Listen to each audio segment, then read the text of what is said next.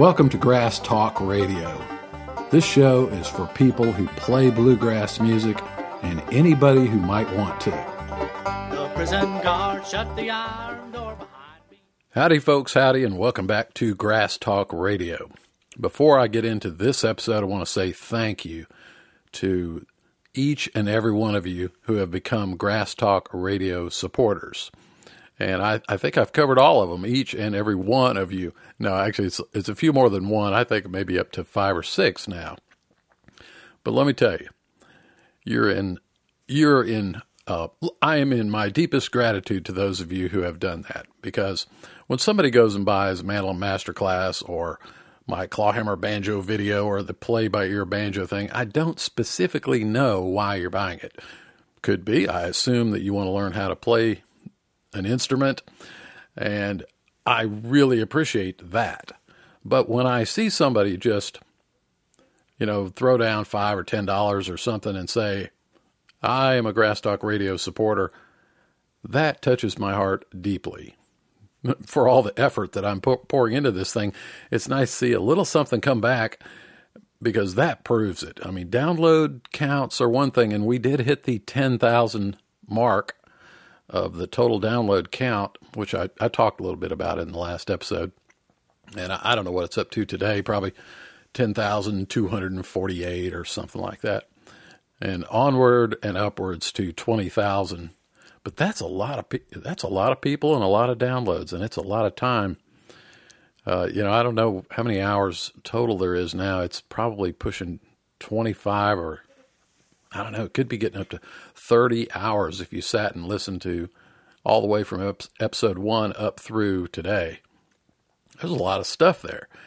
And you multiply it by 10,000, and good Lord, that's a lot of hours of me just yakking about bluegrass.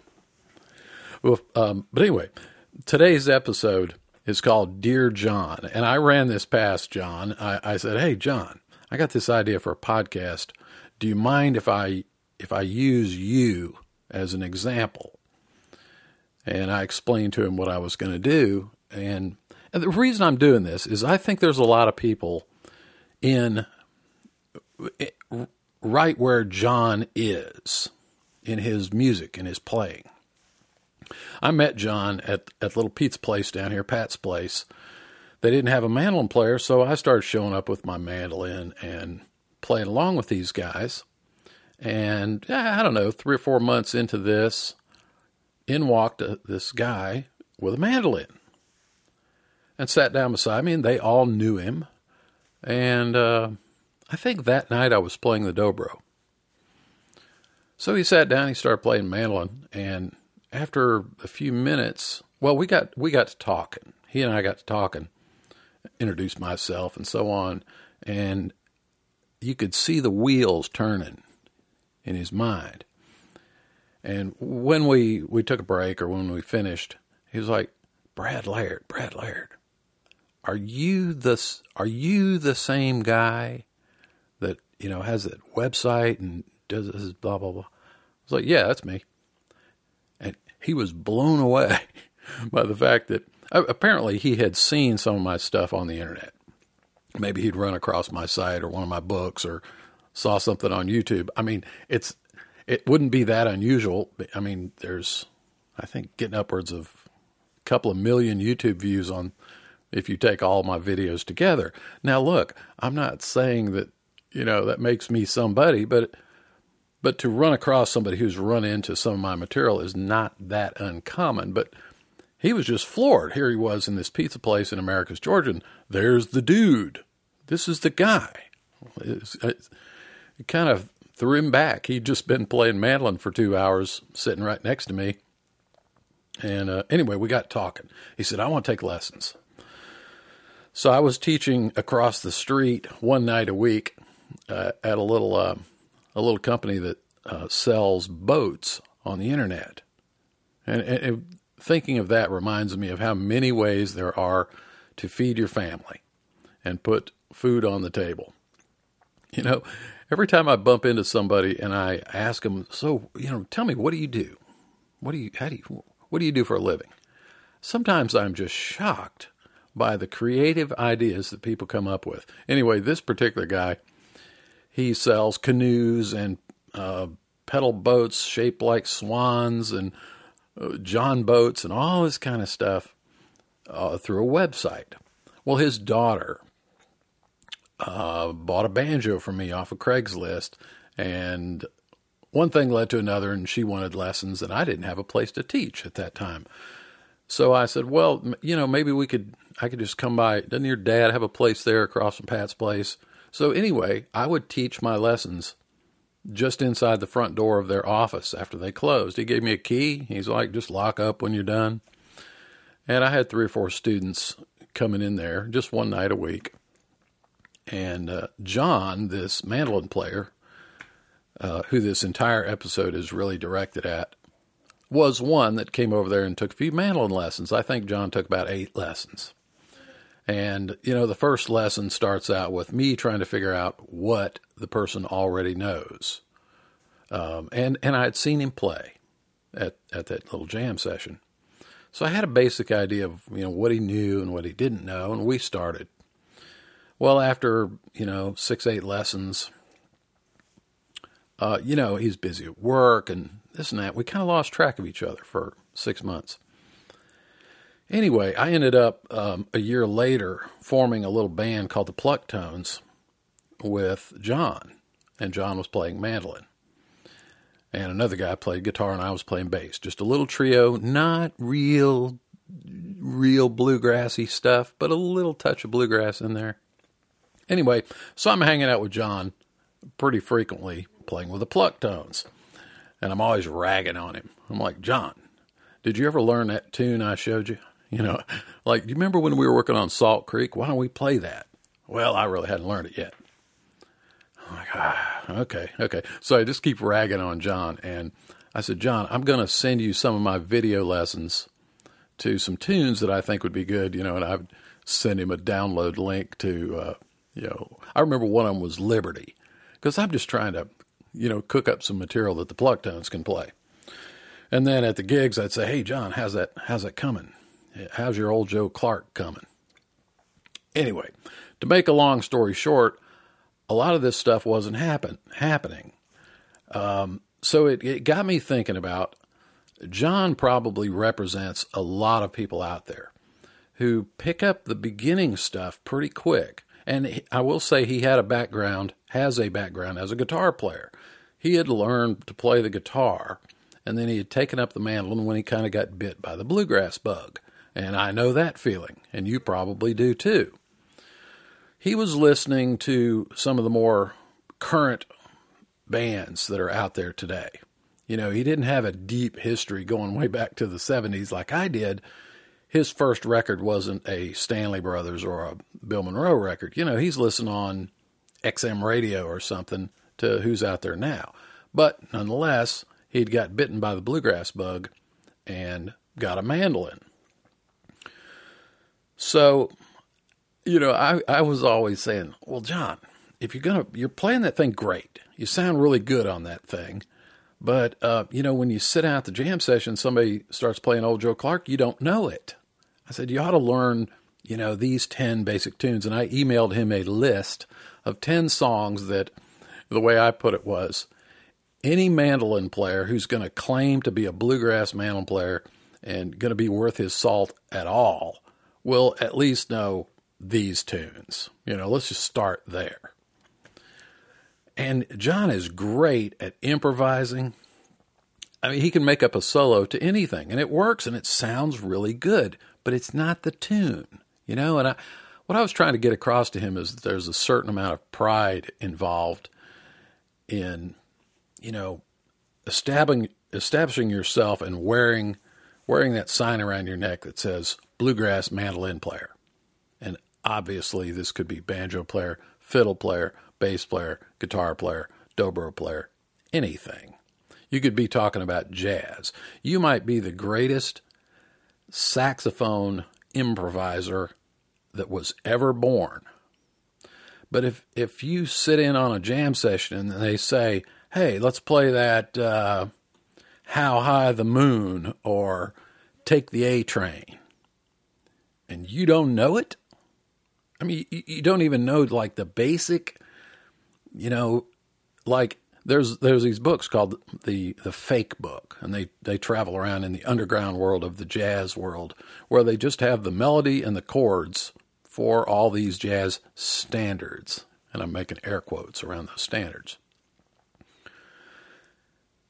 I mean, come on. They don't care how good you can improvise. They like that. But they also want to know that you know what you're improvising on. Can you play Happy Birthday on that thing you claim to be able to play? Now, look, I'm going to start slicing and dicing on John here. And I called John and I said, hey, consider this idea that I have, and do I have your permission to just give you some advice? And let me say something, sidetrack again. Everybody knows about advice. And I'll tell you, as someone who has taught music for a very long time, I've dished out a lot of advice, most of it completely ignored. And I've come to terms with that. I've learned how to deal with the fact that out of 100 students, one of them might actually turn into a really good musician. I just, that's the way it is.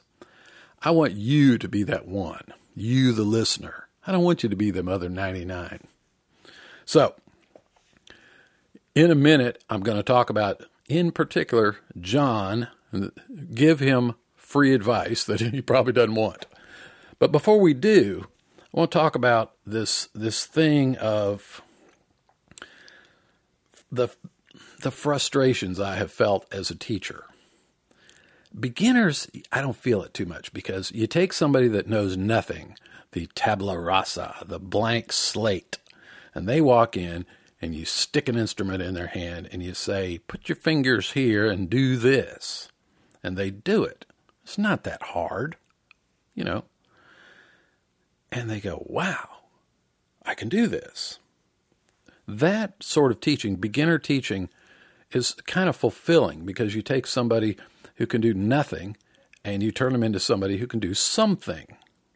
And that's what keeps the teachers in the world alive and kicking. Just take somebody that can't do anything and turn them into somebody who can do something. I mean, I've had parents, at about the 6-8 week mark, ask me after lessons when they're picking up little Johnny and say, Mr. Brad, when is Johnny going to learn to play a song? I learned a long time ago, one of the things you need to do right off the bat is learn to do something real. Learn to play Happy Birthday. Learn something so that you can play that, because other people, they don't want to hear scales and arpeggios and exercises and all those important things that you need to be doing. But that's not the goal. The goal is to play some songs, play some music, play something that Granny likes, So I learned a long time ago to get them playing songs soon. Anyway, once you reach that beginner level where you got a couple little things you can do, you're a banjo player and you've learned how to play Boil 'Em Cabbage Down and Cripple Creek, perhaps from my play-by-ear method or from whatever. I'm not going to go into selling my stuff. You know where it is. Go buy it or suggest it to someone else. But once you reach that beginner level, how do you start climbing that ladder into those upper levels? Because I'm just going to tell you, and you know this, if you're a beginner, if you've been playing even a couple of months, you know what I'm saying is true. It is no fun to be a beginner. I mean, it's exciting at first, but it's no fun to, let's say you go to your first bluegrass festival and there's this hot jam and you walk over with your instrument and you realize that you're not very good at it, that you got a long way to go, that you don't know anything. Go back and listen to the episode, See the Elephant. That was me. I've been in them shoes. And in some ways, I still am in those shoes. I can very easily put myself in over my head. It's not that hard to find people that play better than you do. How do you get from that, how do you make progress? Well, one of the things, and John has this, natural ability. You can't sell that. You can't package it. I wish I could. I wish there was some way to sell that. There is a small amount of natural ability that will help a person along. You don't necessarily have to have it, but it does help. Number 2, time. If you just don't have the time to pour into this, that's going to hurt your ability to move up to the next level. If you can squeeze in 15 minutes a week, that's something, but that ain't going to turn you into Chris Thiele. It just isn't, no matter how much natural ability you have. You got to have some time, and I'll just say time is not that hard to come by if you will look at your situation realistically and say, how much time am I wasting? Throw that cell phone away, get off the internet, and you'll find you've got time to practice a couple hours a week at least, maybe a couple hours a day. And if you're goofing around in college, you have no excuse. You could be practicing 5 hours a day if you really wanted to. Natural ability is one thing. Time is something. It takes time to do these things. Number 3, you need some good information. You can be really smart and really creative and have this natural ability and have talent, but some good information, I don't care how amazing you might be in the ability to plunk on a mandolin, if you walk up to a jam session and they say, let's play Salt Creek. Well, you can't just invent Salt Creek out of your mind. It has to come from somewhere. There is a tune called Salt Creek, and if you have that information, now you might be able to play Salt Creek. But if I just say, hey, play Red Haired Boy, and you just landed and got off your spaceship from the planet Mars, you're not going to know Red Haired Boy. So there's a certain amount of information that you need. My business is built around providing that. As you go look at my website, go look at my online store, you'll see I'm giving you that, I'm selling you that piece of the puzzle, information. You do need a certain amount of information. Item 4, you got to get out and play with other people. Jam sessions is a start. Little pickings on the front porch is a start. Talking your wife into taking up the guitar, that's a start. Those are all starts. And at the far end of the scale is being a member in a band. And listen to some of the episodes I've done about that. And I'm going to continue that in some future episodes. We're going to keep coming back to that thread of how to be in a band. So, 1, natural talent. If you got it, great. If you don't, you can work around that. 2, you got to have time. 3, you need information. 4, you need to be playing with other people. Bluegrass is a team sport. Listen to the episode called Play Ball. 5, you need goals. At least one goal. You need a goal. In fact, you probably only need one, and as soon as you accomplish it, do another one. Because if you have 5 goals, that's like having, I said in an episode, it's like quail hunting, and when the covey rises, you try to shoot at all of them. You're probably going to miss, but if you just pick out one, you got a better chance of hitting it. So you need a goal. Get yourself a goal. Set yourself a goal. Accomplish that goal, then go to the next goal. That's the little climbing the step ladder. One goal, next goal. One goal, reach it. And so on. Don't keep changing goals all the time, and try to have goals that make sense, that progress you towards the thing you want to do. I use the rowing the boat across the ocean to, from New York to London as an example. Make each stroke propel you towards London. Don't just stroke. Point that boat somewhere and make all the goals fall in line. Now, you may drift. There's going to be currents that may drift you off in different directions. But you need a goal, then another goal, and another goal, and those goals need to progress along a path. Doesn't mean the path can't change. I've done whole episodes on this. Then the sixth thing, you need determination to accomplish something. Where that comes from, I don't know. I think a lot of people, that's the thing they're lacking.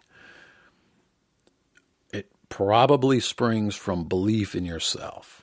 If you do not have belief, I've done an episode on that. If you do not have belief, there's not much I can do for you. There's not much anyone can do for you. There's not much you can do for you. You got to believe it's possible. And the simplest way that I know of to achieve that belief is to set a little goal and accomplish it. When you accomplish it, you know, hey, I couldn't do that, and now I can. I couldn't play a 2-octave C arpeggio on the nose flute, and now I can. And that tells you, oh, I have ability. You begin to believe in yourself. Set little goals. That's what I do as a teacher. I throw something down on the music stand. I show them how to do it. And I try to get them to the point where they can do it. Now, once they can do it, they go, if I can do that, I don't need this guy. I can go off in the world and be a bluegrass mandolin player. And they're right. I used to have this little sign, and I stole this idea from someone else, but I used to have this little sign that was thumbtacked up on my wall in my house where I taught. And it used to startle people when they would come in for their first lesson. But it kind of set the tone. And the sign said, I cannot teach you how to play.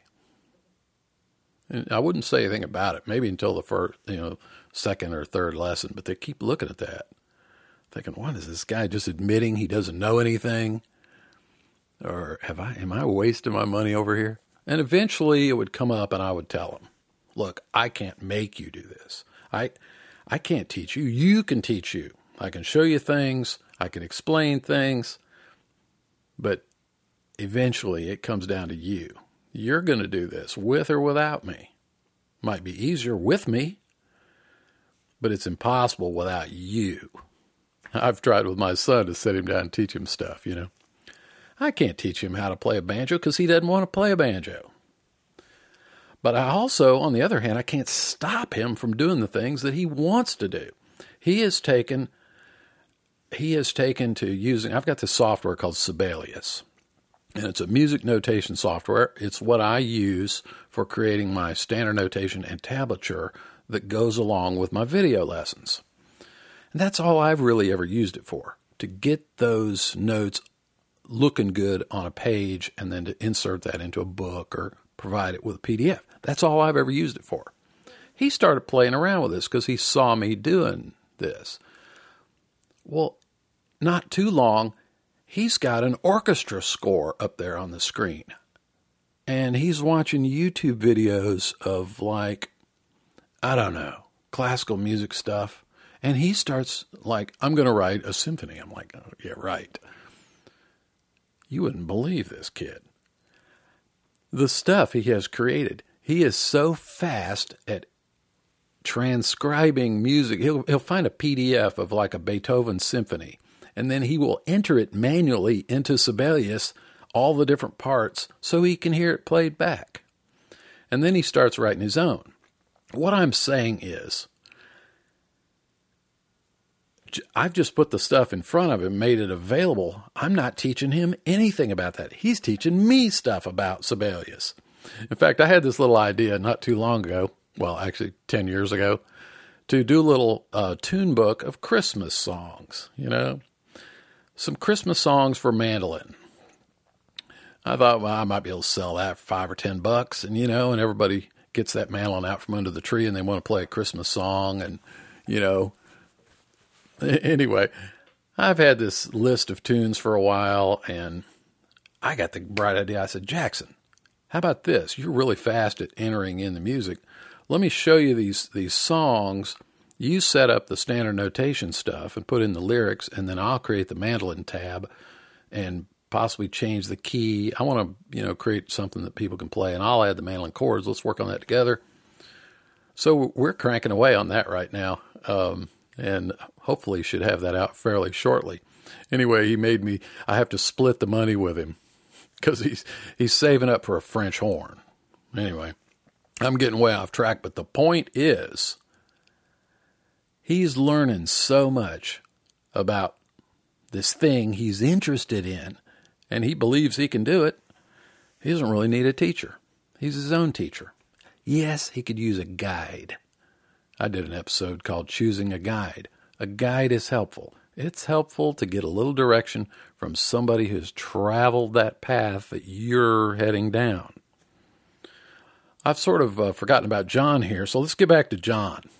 Let me tell you about John. John's the best. Let me tell you the good points about John. And John, I'm talking to you. This is the my observations, my unwanted advice for John. And if you're like John, maybe this is you. And if you're a beginner, this is not you. But perhaps in a year or 18 months, this might be you. Here's what I see, John.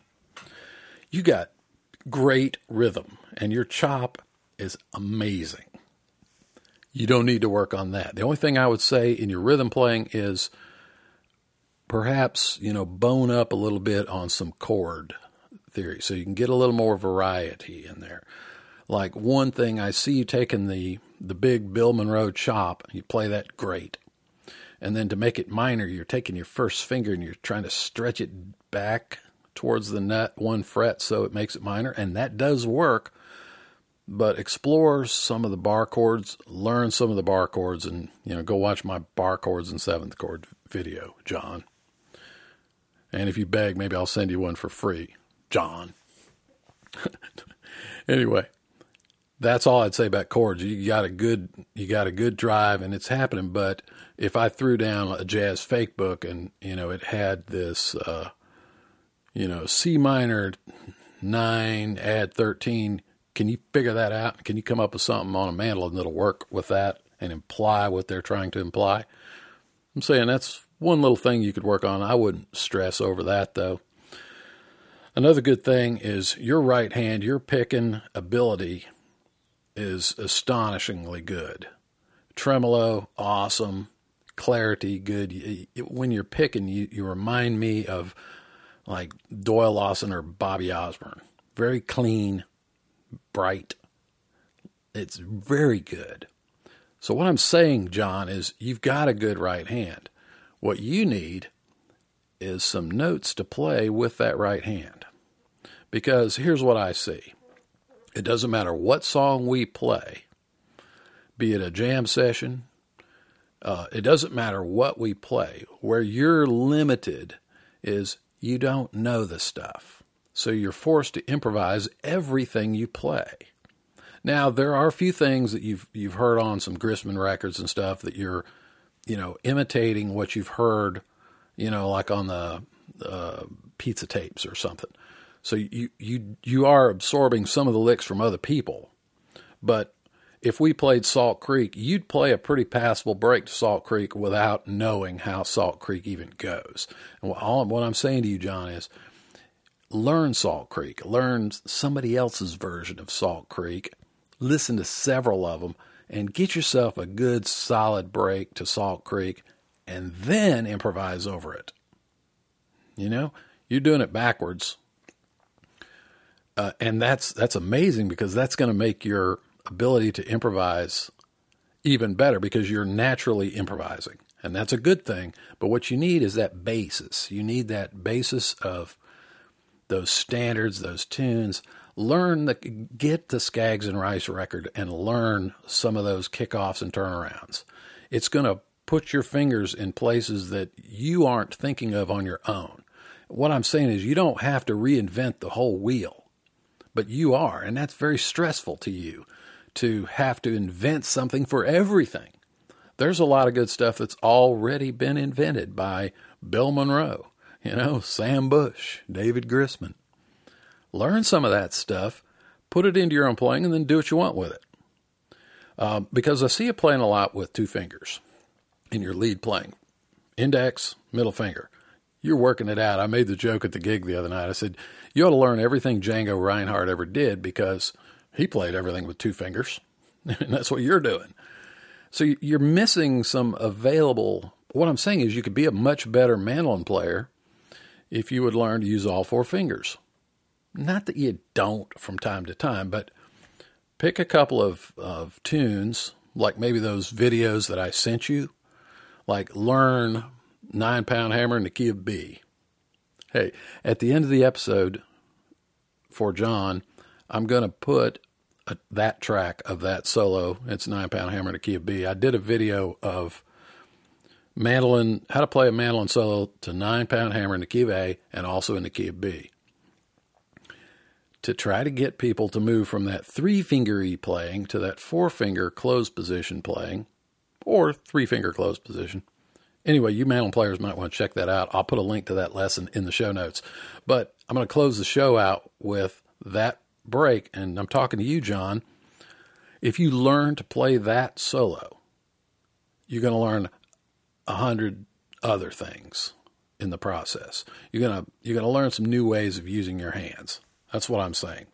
So, pre-planning a solo. And now, this is sort of another way. That teaches you positions and where to go and kind of forces you into doing some things that aren't naturally just flowing from your own mind. I like what's naturally flowing from your own mind, but there's a lot of material, there's a lot of techniques that have already been figured out by some of the greatest mandolin players in the world. So learn some of that and then use that natural ability to improvise that you have. And there's no telling what you could do with this stuff. Okay, so one of the ways that you can do that is to pre-plan a solo. One of the things, like if you play it differently every time, if you improvise everything you do, you never have a standard that you can judge what you did by. Other than you might say, that felt pretty good, or boy, that stunk. That might be it. But if you say to yourself, regardless of whose solo you play, whether it's something I wrote or whether you're copying a Bill Monroe thing, whatever, if you say that thing, those 16 measures, that's what I'm trying to do when I step up to the mic. I'm going to play from there to there. You can grade yourself on that. You can say, man, I nailed it except for that little part right there. I kind of got off, and then toward the end, I nailed that ending. Da-da-da-da-da-da, boom. I was killing it because you know what it is you're trying to do. So if you know what you're trying to do, you can say, I did it or I didn't do it. So hopefully you get that, John, and all the rest of you Johns and Janes out there. It doesn't mean you have to play what somebody else decided. You can change it along the way, but you need to decide what it is you're going to play if you want to grow as a musician. Now, that seems like the opposite. I'm always taking people from, they learned how to play Boil 'Em Cabbage Down. Now I'm trying to teach them how to improvise. With John, I'm not doing that. I'm doing it backwards. He already is improvising like crazy, but that's mostly all he's doing. Go back there, go to school, learn those standards. Jazz players, get that fake book out and learn some of those melodies. Learn to play a melody. It kills me to hear somebody sing The Old Home Place, and then the first somebody plays a break and I don't hear Old Home Place. I hear a lot of notes that sound good over those chords, but I'm not hearing Old Home Place or, Salty Dog. At least hint around at the melody. If you just completely ignore the melody, that's fine on your second or third break, but learn to play melodies. And the singer just sang it. Play what he sang. Try to sing with your instrument. And then embellish that and ultimately free improvise or whatever. But I think this is a good principle, especially in the very traditional world of bluegrass music, is this. A tune, and I'm talking about instrumentals, and you could even say solos to vocal songs. A tune is not a chord progression. Red-Haired Boy is not the chords to Red-Haired Boy.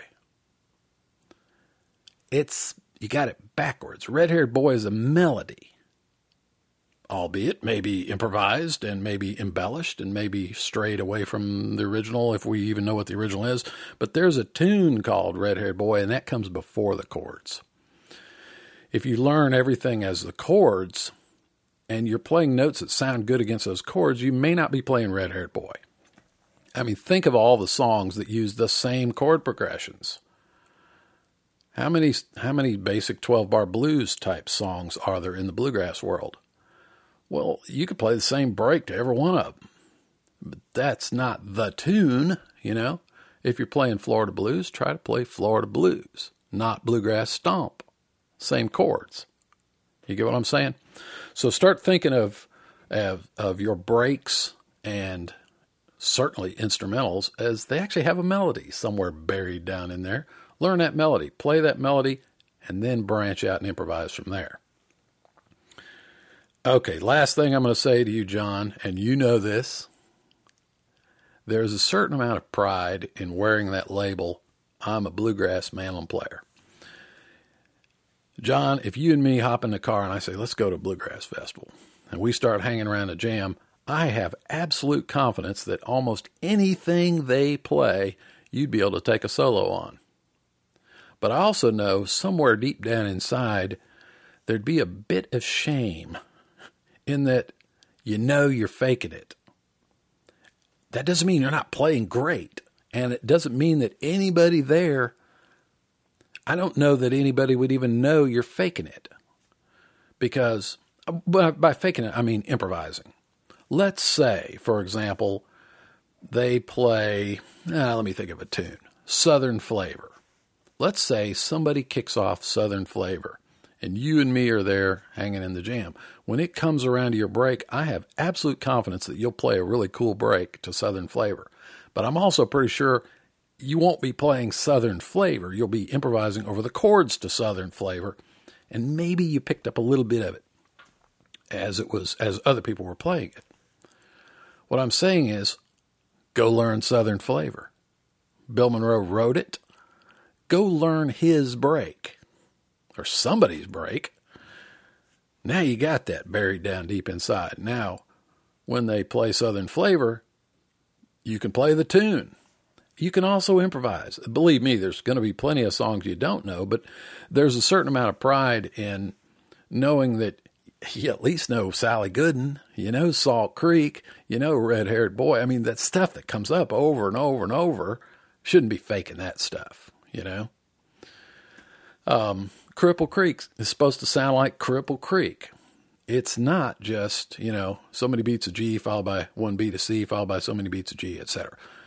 I know you understand this, John, and I think maybe it comes down to that thing about time. But my advice to you, John, is pick one tune. Learn one tune. Learn the thing. Learn Red Haired Boy. Learn Liberty. Remember Liberty? Learn that thing and then make everybody else play it. And just get better and better at it, and your fingers are going to go in new places if you do that. All right, enough of ragging on John. And John, to you personally, thank you for letting me do this public dishing out of advice. You've heard it all before. It was the same stuff I used to tell you at lessons. And if anybody in the audience finds that same sort of advice useful, more power to you. I am here to help. I know it may not seem like it at times, but I really do. I want to, you know, that 1 out of 100 that actually becomes a really good musician. I'm just shooting to make it 2, maybe 3 out of 100. If I do that, I'll feel good. Anyway, I hope you enjoyed this episode. I know it's a little disjointed, but I'm going to close out the show with a track that was included with an instruction book I did for Watch and Learn called the Mandolin Songbook. And it is simply my break to 9-pound hammer in the key of B. And I'm going to begin with, I did a slow and a kind of a medium track. And I have this video for sale on my site. And it basically teaches the A version of this solo and the B version of this solo. Like I said, I'll put a link in the show notes to this, but I'm not going to bore you with the entire slow track. I'm just going to play a little bit of the slow track. And when you hear that slow track, what I want you to think of, just imagine that's you. You sitting there playing note by note, very carefully trying to actually play something, not just play whatever. So just picture that's you when you're learning a song. And then the second one will be the tune a little more up tempo where you can actually feel the rhythm of it going along. Anyway, if you learn to play 9-pound hammer, you mandolin players, and you learn it in the key of B, you can just as easily play it in C or C sharp or E or F or any other darn key. So anyway, I hope you hear that in that solo and just enjoy this. The old flat iron that I'm playing there is sounding pretty good on this recording. I'm not sure I nailed it perfectly, but I sure like the tone of it. Anyway, y'all have fun, and I'll see you in the next episode. 1 and 2 and 1.